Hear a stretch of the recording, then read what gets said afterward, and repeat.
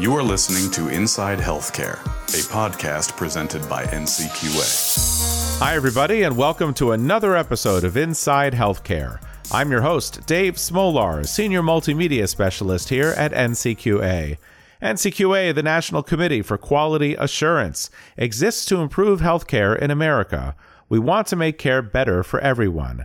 We set expectations of healthcare organizations, measure their performance, and highlight those that do well. And we use science to help us build better health and better choices for all Americans. Now, if you're a fan of this podcast or you have feedback for us, write to us anytime at communications@ncqa.org. We look forward to hearing from you. On this episode of Inside Healthcare, we welcome back an advocate of the hospital-at-home care model. Later on, we observe Stroke Awareness Month with helpful information from the CDC on changing your lifestyle for the better. But first, our next guest is a former guest. We first interviewed Dr. Pippa Shulman way back in episode 76, which dropped in April 2022. Listeners back then had a chance to learn about the hospital-at-home model of care, but also get an entree to one of last year's amazing Quality Talks speakers. And Dr. Shulman returned for Quality Talks 2023 and kindly returned to Inside Healthcare as well. You get a chance to watch her presentation at qualitytalks.org. And if you registered for the event, you get immediate access to all the presentations. If you didn't, it'll be a couple more months, but all of the past presentations are up there right now as well. Each speaker had 15 minutes to speak. Concise, provocative, insightful. You're bound to find new ideas that could change your perspective on healthcare. And for now, please, you can enjoy this in-depth conversation. But first, here's a bit about our guest. Dr. Pippa Shulman is Chief Medical Officer of Medically Home, the world's first virtual hospital. Medically Home is a tech-enabled services company providing all the necessary capabilities to safely shift medical care from hospitals to patients' homes. Dr. Shulman is board certified in family medicine, preventive medicine, and hospice and palliative medicine. Dr. Shulman and her company were described in a January 2023 New York Times article titled, "Your Next Hospital Bed Might Be at Home." We'll hear more about the article in our conversation, and I'll put a link for the article in this episode's description. As with all healthcare models, there are hybrid models of hospital at home, aspects of home care that could be incorporated into just about any medical service or facility. It's not an all-or-nothing job, but you don't take my word for it. Here's my talk, my 2023 talk, with Dr. Pippa Shulman. Medically Home, the original vision is the world's first virtual hospital. We started with the idea that you could take this sort of nascent movement of home hospital that has been researched in this country for more than 20 years and worldwide for a lot longer, and add the best in logistics and technology to really enable home hospital at scale for the highest acuity patients possible. The advantage of the virtual care model is that it allows us to actually create a hybrid model so that there's physicians and nurses practicing virtually, but also bedside care delivered right where the patient is when they need it. And that allows support to patient access as well as scale for health systems. And once we learned how to do it for hospitalized patients, we realized we could really enable the entire continuum of care. And so now we're really thinking about, okay, are there patients who would go to the ED that need emergency department care that could be treated at home? How could you deliver care to patients at home who are still connected to their primary care physicians, but allow them to safely stay at home and allow the primary care physician to work up acute and urgent needs? So we've grown quite a bit in the last year. It's been exciting. Give us an update on the growth of the company of Medically Home over the past year between 2022 and now, which is early 2023. And who have you added? You had Kaiser Permanente to a great extent last year. So what have you changed? Who have you added since last year? In addition to growing and expanding that acute inpatient hospital model and really seeing adoption of that across the country, not just with our customers, but across the country. Now the Medicare waiver that allowed payment for Medicare fee-for-service patients is active in 37 states. We've really seen adoption increase. In addition, last year, we brought online a pilot that we've been doing. We really scaled it up, and that was for emergency department care in the home. So these are patients with undifferentiated complaints, everything really other than acute, signs of a heart attack or stroke, but shortness of breath, fall, fever in a person with chronic illness. They call their primary care team, and in the past they would have been directed straight to the emergency department. We can actually bring the emergency department to them now using a specially trained community paramedic, linked or tethered back to an emergency physician in the command center who can do assessment, treatment, diagnostics all in place. And what's incredible is that for many of these patients who, if they'd gone to the ED, have somewhere around a 40 to 65% chance of admission to the hospital, we've been able to keep 80% or more out of the hospital. And we've compared that across severity levels. There is an element, if you are frail, older, if you have multiple medical conditions and you go into an emergency department, there's a lot of worry, and often people are getting admitted when they could be safely treated at home. And so we're really just continuing to expand the care model. When I think of hospital at home, the first thing I think of is somebody coming to the home, as a PA or somebody coming to assist. Then there's another level where it's not a medical professional, but it might be a family member, somebody there as a caregiver, and you're able to advise them. But are you also saying that you now are incorporated, or you've incorporated in the past, remote care monitoring software and hardware like CGMs and those kinds of devices, so that the hospital or the PCP then ends up contacting you or somebody working for you, who is then able to advise somebody and monitor them to a certain extent, monitor a patient at home? People are like, oh, you're doing telemetry in the home. Telemetry is a service that, we employ a lot, but for the most part should be reserved for patients for whom you're worried about a high-risk cardiac event. And so I want to be clear, we're not doing true telemetry in the home because those patients probably need to be in a hospital, but we are able to monitor, heart rate and oxygen saturation in relation to their treatment or their disease condition.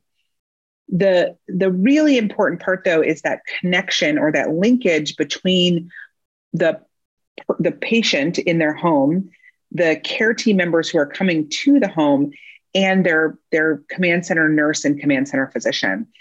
Medicine is a team sport, and in order to address staffing shortages and job satisfaction, we really need to expand that team and use everyone we can to make sure that we're not asking our nurses to do, the hunting and gathering of supplies that they do in the bricks and mortar hospital. We want them to focus on patient care, teaching patients, understanding their disease status. We want the bedside team to be able to focus on the skills that are required for what's needed. So, again, we often use paramedics or ACLS trained RNs in our primary in-home clinician model, and they can bring to the bedside, bedside bedside blood diagnostics, EKG, ultrasound. We can bring X-ray into the home. They can deliver medications, and working together, we're really able to create this care ecosystem around a patient. The other thing I'll add, a lot of people ask about caregivers and caregiver support. Many of our patients actually live alone. So that's the first thing, is there's a misconception that you need to have someone at home. If you are functionally independent prior to your need for the home hospital, you can stay at home. We may bring in a home health aide or someone to be with you, but you don't have to have family come to stay with you. The other thing is that if you live with family or other caregivers, we do not rely on them to provide your medical care. We rely on them to be your family. And so again, if you needed support with ADL, such as washing or bathing, we will offer to bring in an aide to do that. We won't ask your family member to do that unless that's something that they want to do or set up for success. We don't want this to be a burden on caregivers. That's really important. And this coming year, we're really thinking about ways to measure that and show that home hospital can actually help caregivers as well as patients. That's a good point. As far as measurement goes, that gives us something else to talk about in a couple of months or somewhere down the line to find out because NCQA is all about measurement. So that's a great point. This is a new field where we need to set forward a measurement framework for patient satisfaction and caregiver stress and satisfaction, and also, quality, safety, access, equity, cost. We need to make sure that home hospital programs all around the country, not just my own or the partners we work with, are held to a very high standard, because we don't want bad actors in this space that's growing so quickly. And so I think we welcome the partnership on quality and safety, and are really looking forward to some of the new metrics that are coming forth as part of the CMS extension are really looking at some of these additional quality avenues. And I'm excited about what we're going to see in the coming years from these programs. So I want to ask you about the New York Times article, which is, they interview a number of different places that all talk about hospital at home. You're there, and medically home is included as well. And it's a beautiful article to read, given that it focuses a lot of the perspective, the point of view from a patient and a patient's family. So it's really giving these cases so that you understand from the inside out what the experience is like for a patient at home. So tell me some of your thoughts, some of your key takeaways from the article. It's hard to capture in how many ways our programs are really similar. I think one of the impressions that came across, particularly for our programs, is that there's mostly virtual care happening. And, just like in some of the Presbyterian models, we do have clinicians at the bedside. We are making sure that patients are really well cared for. And so it is that hybrid virtual approach. And again, it's hard to capture that. I think there were questions around, rightly so brought up by, nursing. How does nursing fit into this? And what I think I would love to have seen more of is, in the medically home model, but really across the country, nursing is the engine of home hospital. These programs are nurse powered in many, many ways. And we see very high job satisfaction from the nurses who practice in the model. And they really feel like they're connecting with their patients in a great way. Look, I do think she captured very well how the pandemic propelled this movement, and showed that although it seems like it's slow adoption, the fact that it's gone as quickly as it has is really quite exciting. And that 40% of health executives surveyed, and they quote this in the article, intend to implement a program in the next 5 years. So the future is very bright for home-based acute medical care in this country. Now that you are able to expand, now that you've had this relationship with Kaiser, with KP, and it's not in one place, and not only on the East Coast or in Boston, but in various places around the country. So what have you learned now in the past year that maybe you hadn't considered before in terms of being able to expand out, or trying to convince the larger and larger companies to be able to utilize your services, or how to replicate these services around the country? We really have to think about the care ecosystem and how we're going to provide services in rural communities. It's not that we can't, we absolutely can, but we really are thinking about how we can collapse services into a fewer number of providers going into the home, rather than, a very large and diffuse service provider network. And then there's the issues of connectivity, which happens in rural and urban communities, but needing to make sure that, everyone has access in those spaces. We've also really taken pains to think about how we ensure access to the program for as wide a group of patients as possible. And one of the challenges of home hospital has traditionally been reimbursement. And the CMS waiver helped with that, but state Medicaid agencies still had to approve payment for the model. And not all of them did in states where there are active programs. And so we've worked with colleagues, at other programs to really lobby and try to get sometimes it had to be changes to legislation. Sometimes it had to just be working with the governor's office in those states to make sure that services were covered for really all patients.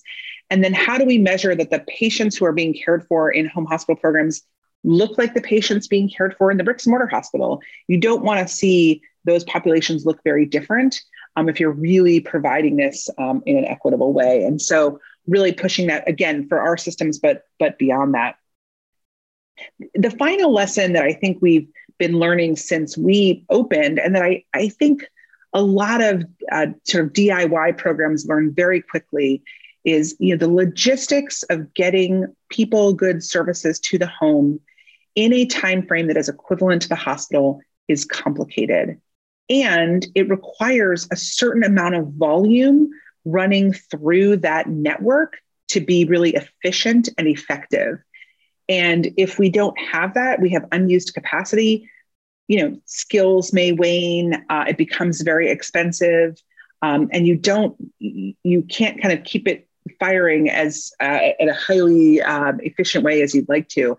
And so what we've really focused on is how can we make sure that we are efficiently using all of those resources, but that we're keeping them busy so that they are providing really high quality, excellent care to patients all over the country. And it's important to be sensitive to that. I'm sure it was in the article, in the New York Times article, saying that, for a hospital at home, for this model of care to work, the large providers, everybody's in favor of everything. They're more than happy to incorporate something like this and to have partners, like Medically Home.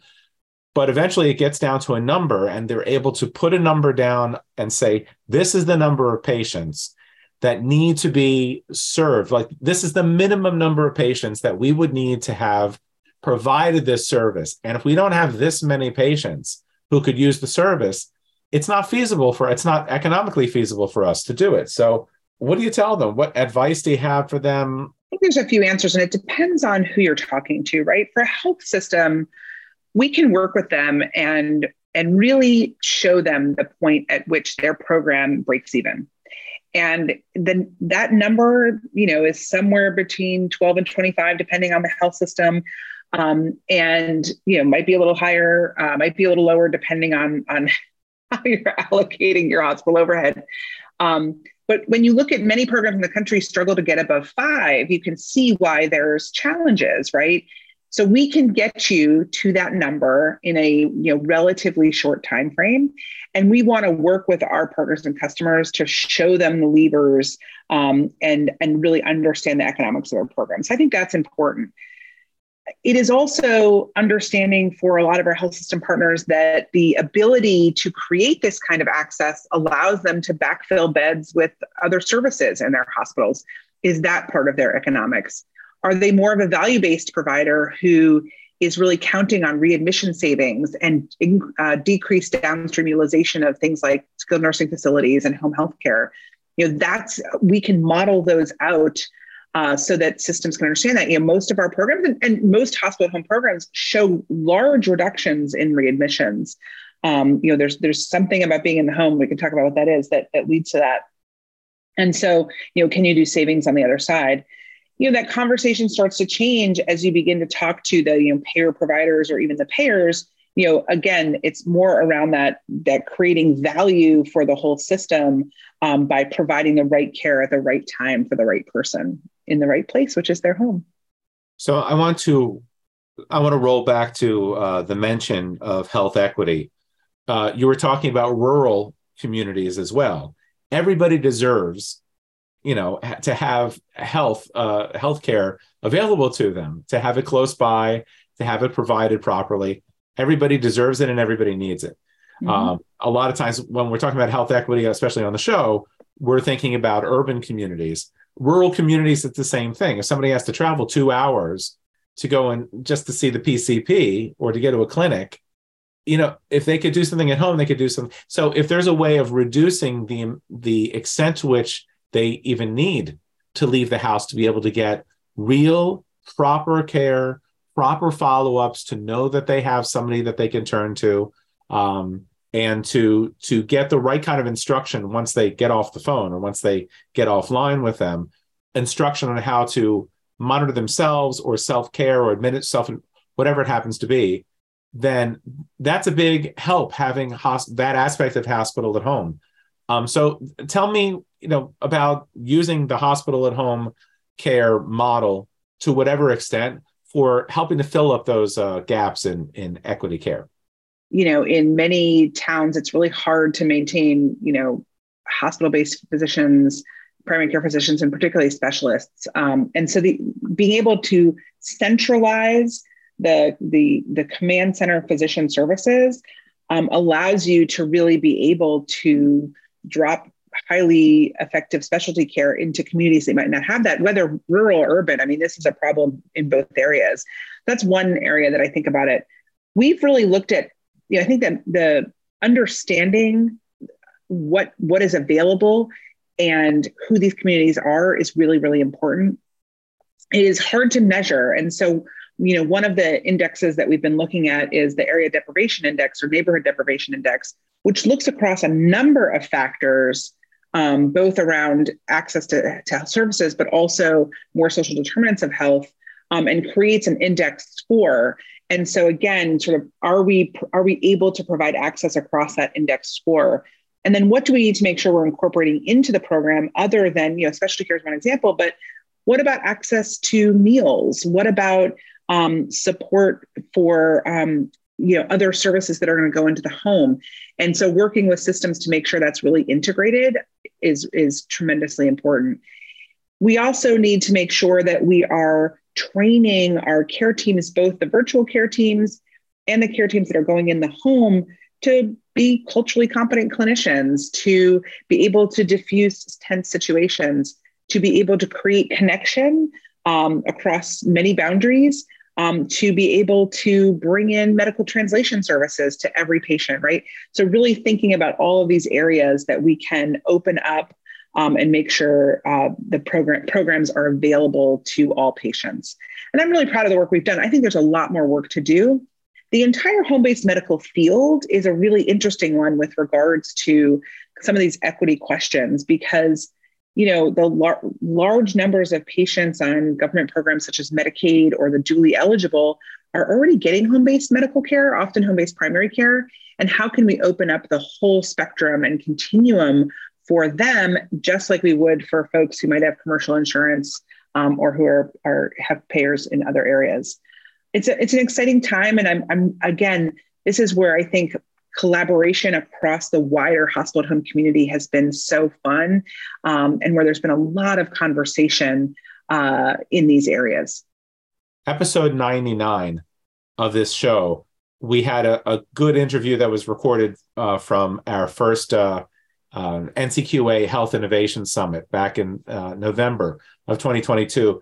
And we talked in that interview about burnout of clinical health workers. So let's talk about burnout. Let's talk about how it relates to hospital at home, and how hospital at home can help one way or another to either resolve some of these issues, to alleviate these kinds of issues or pressures for clinicians. When we offer people flexibility in their work, when they're able to, for instance, have a job where some of the days they're in a bricks and mortar hospital, and some of the days they might be a remote nurse, a virtual nurse, or a remote virtual physician, that offers a different kind of balance for folks that can help decrease some of the stress you might feel in the bricks and mortar hospital.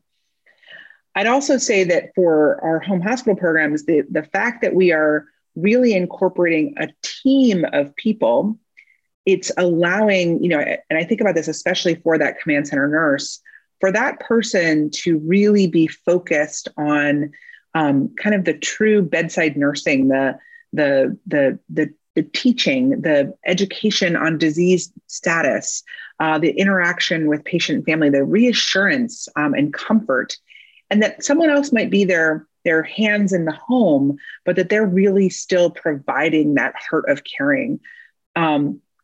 Likewise, for people going into the home-based side, what's interesting is to think about our paramedic partners. Traditionally, the paramedic role has been very high intensity, scoop and run, highly emergent situations.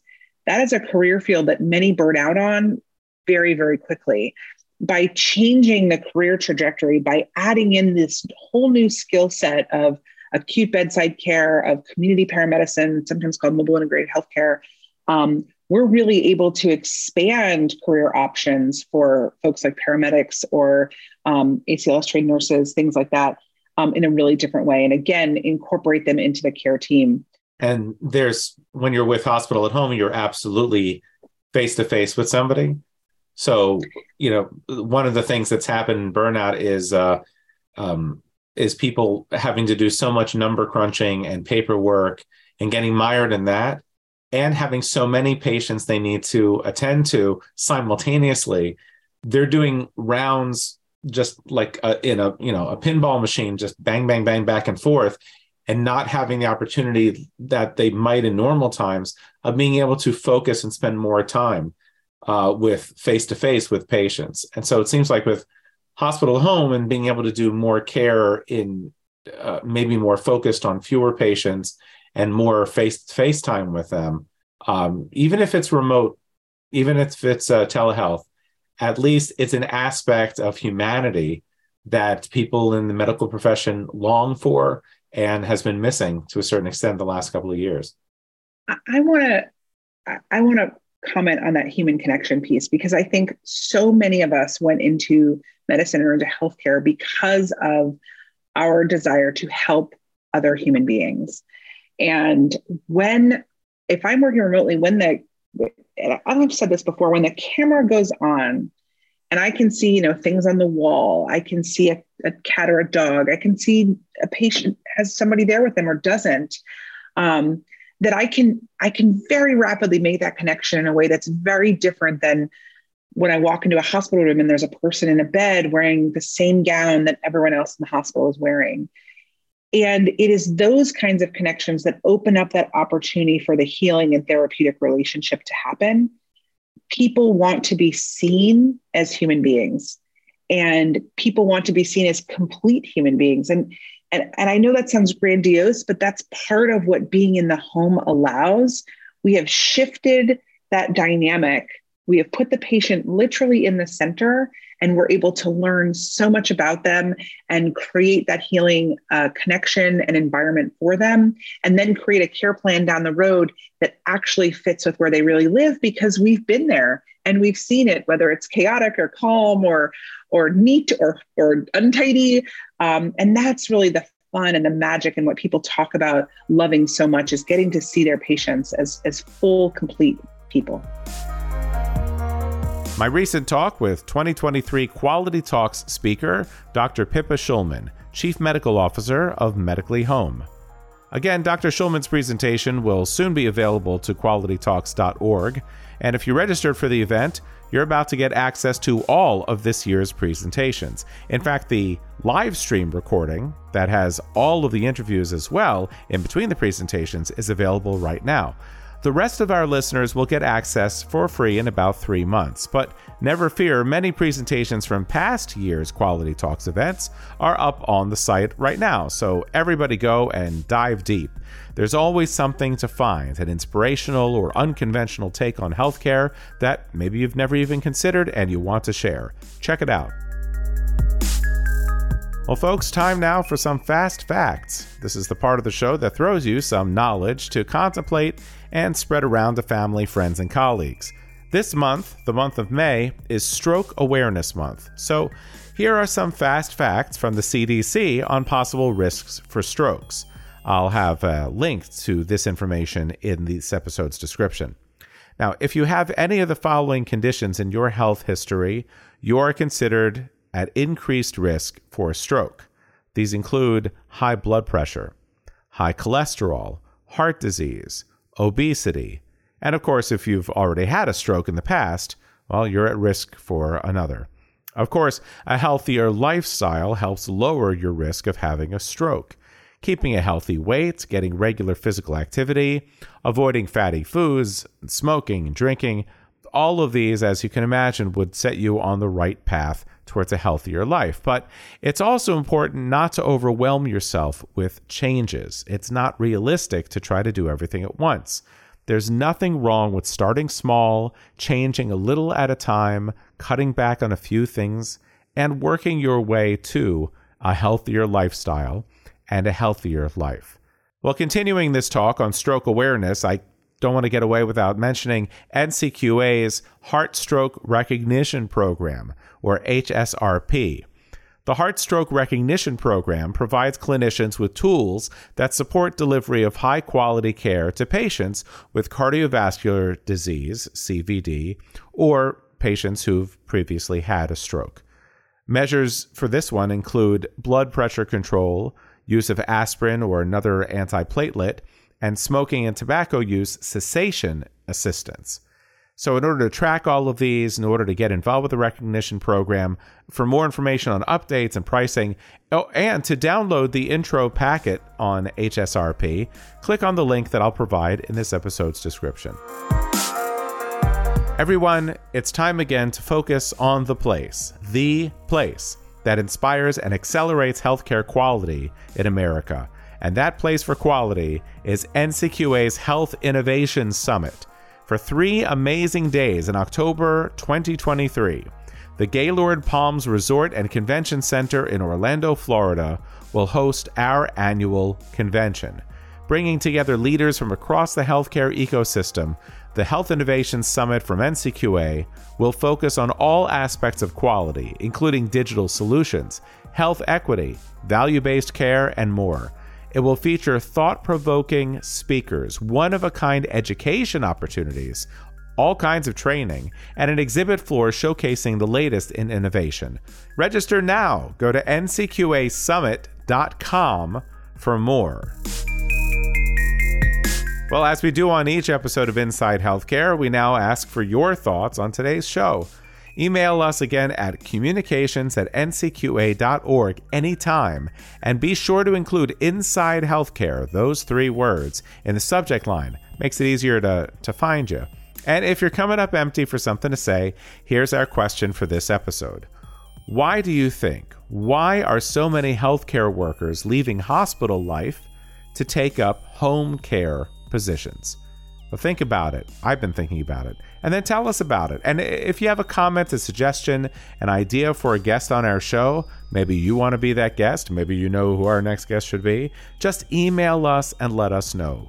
communications@ncqa.org. And again, be sure to write Inside Healthcare in the subject line. That's the name of the show. Hope to hear from you soon. Well, that's it for episode 105 of NCQA's Inside Healthcare podcast. Thanks again for joining us. This episode's done, but there are plenty more that came before it for you to explore and investigate. You can find us at blog.ncqa.org or find us on any Apple or Google streaming app. Whether you download the show, whether you stream it, if you find us, then follow us, favorite us, click the little heart thing on the screen, and please spread the word about the show. Help us continue to build our audience by letting others know about NCQA's work. If you haven't done so already, connect with NCQA on LinkedIn and Twitter.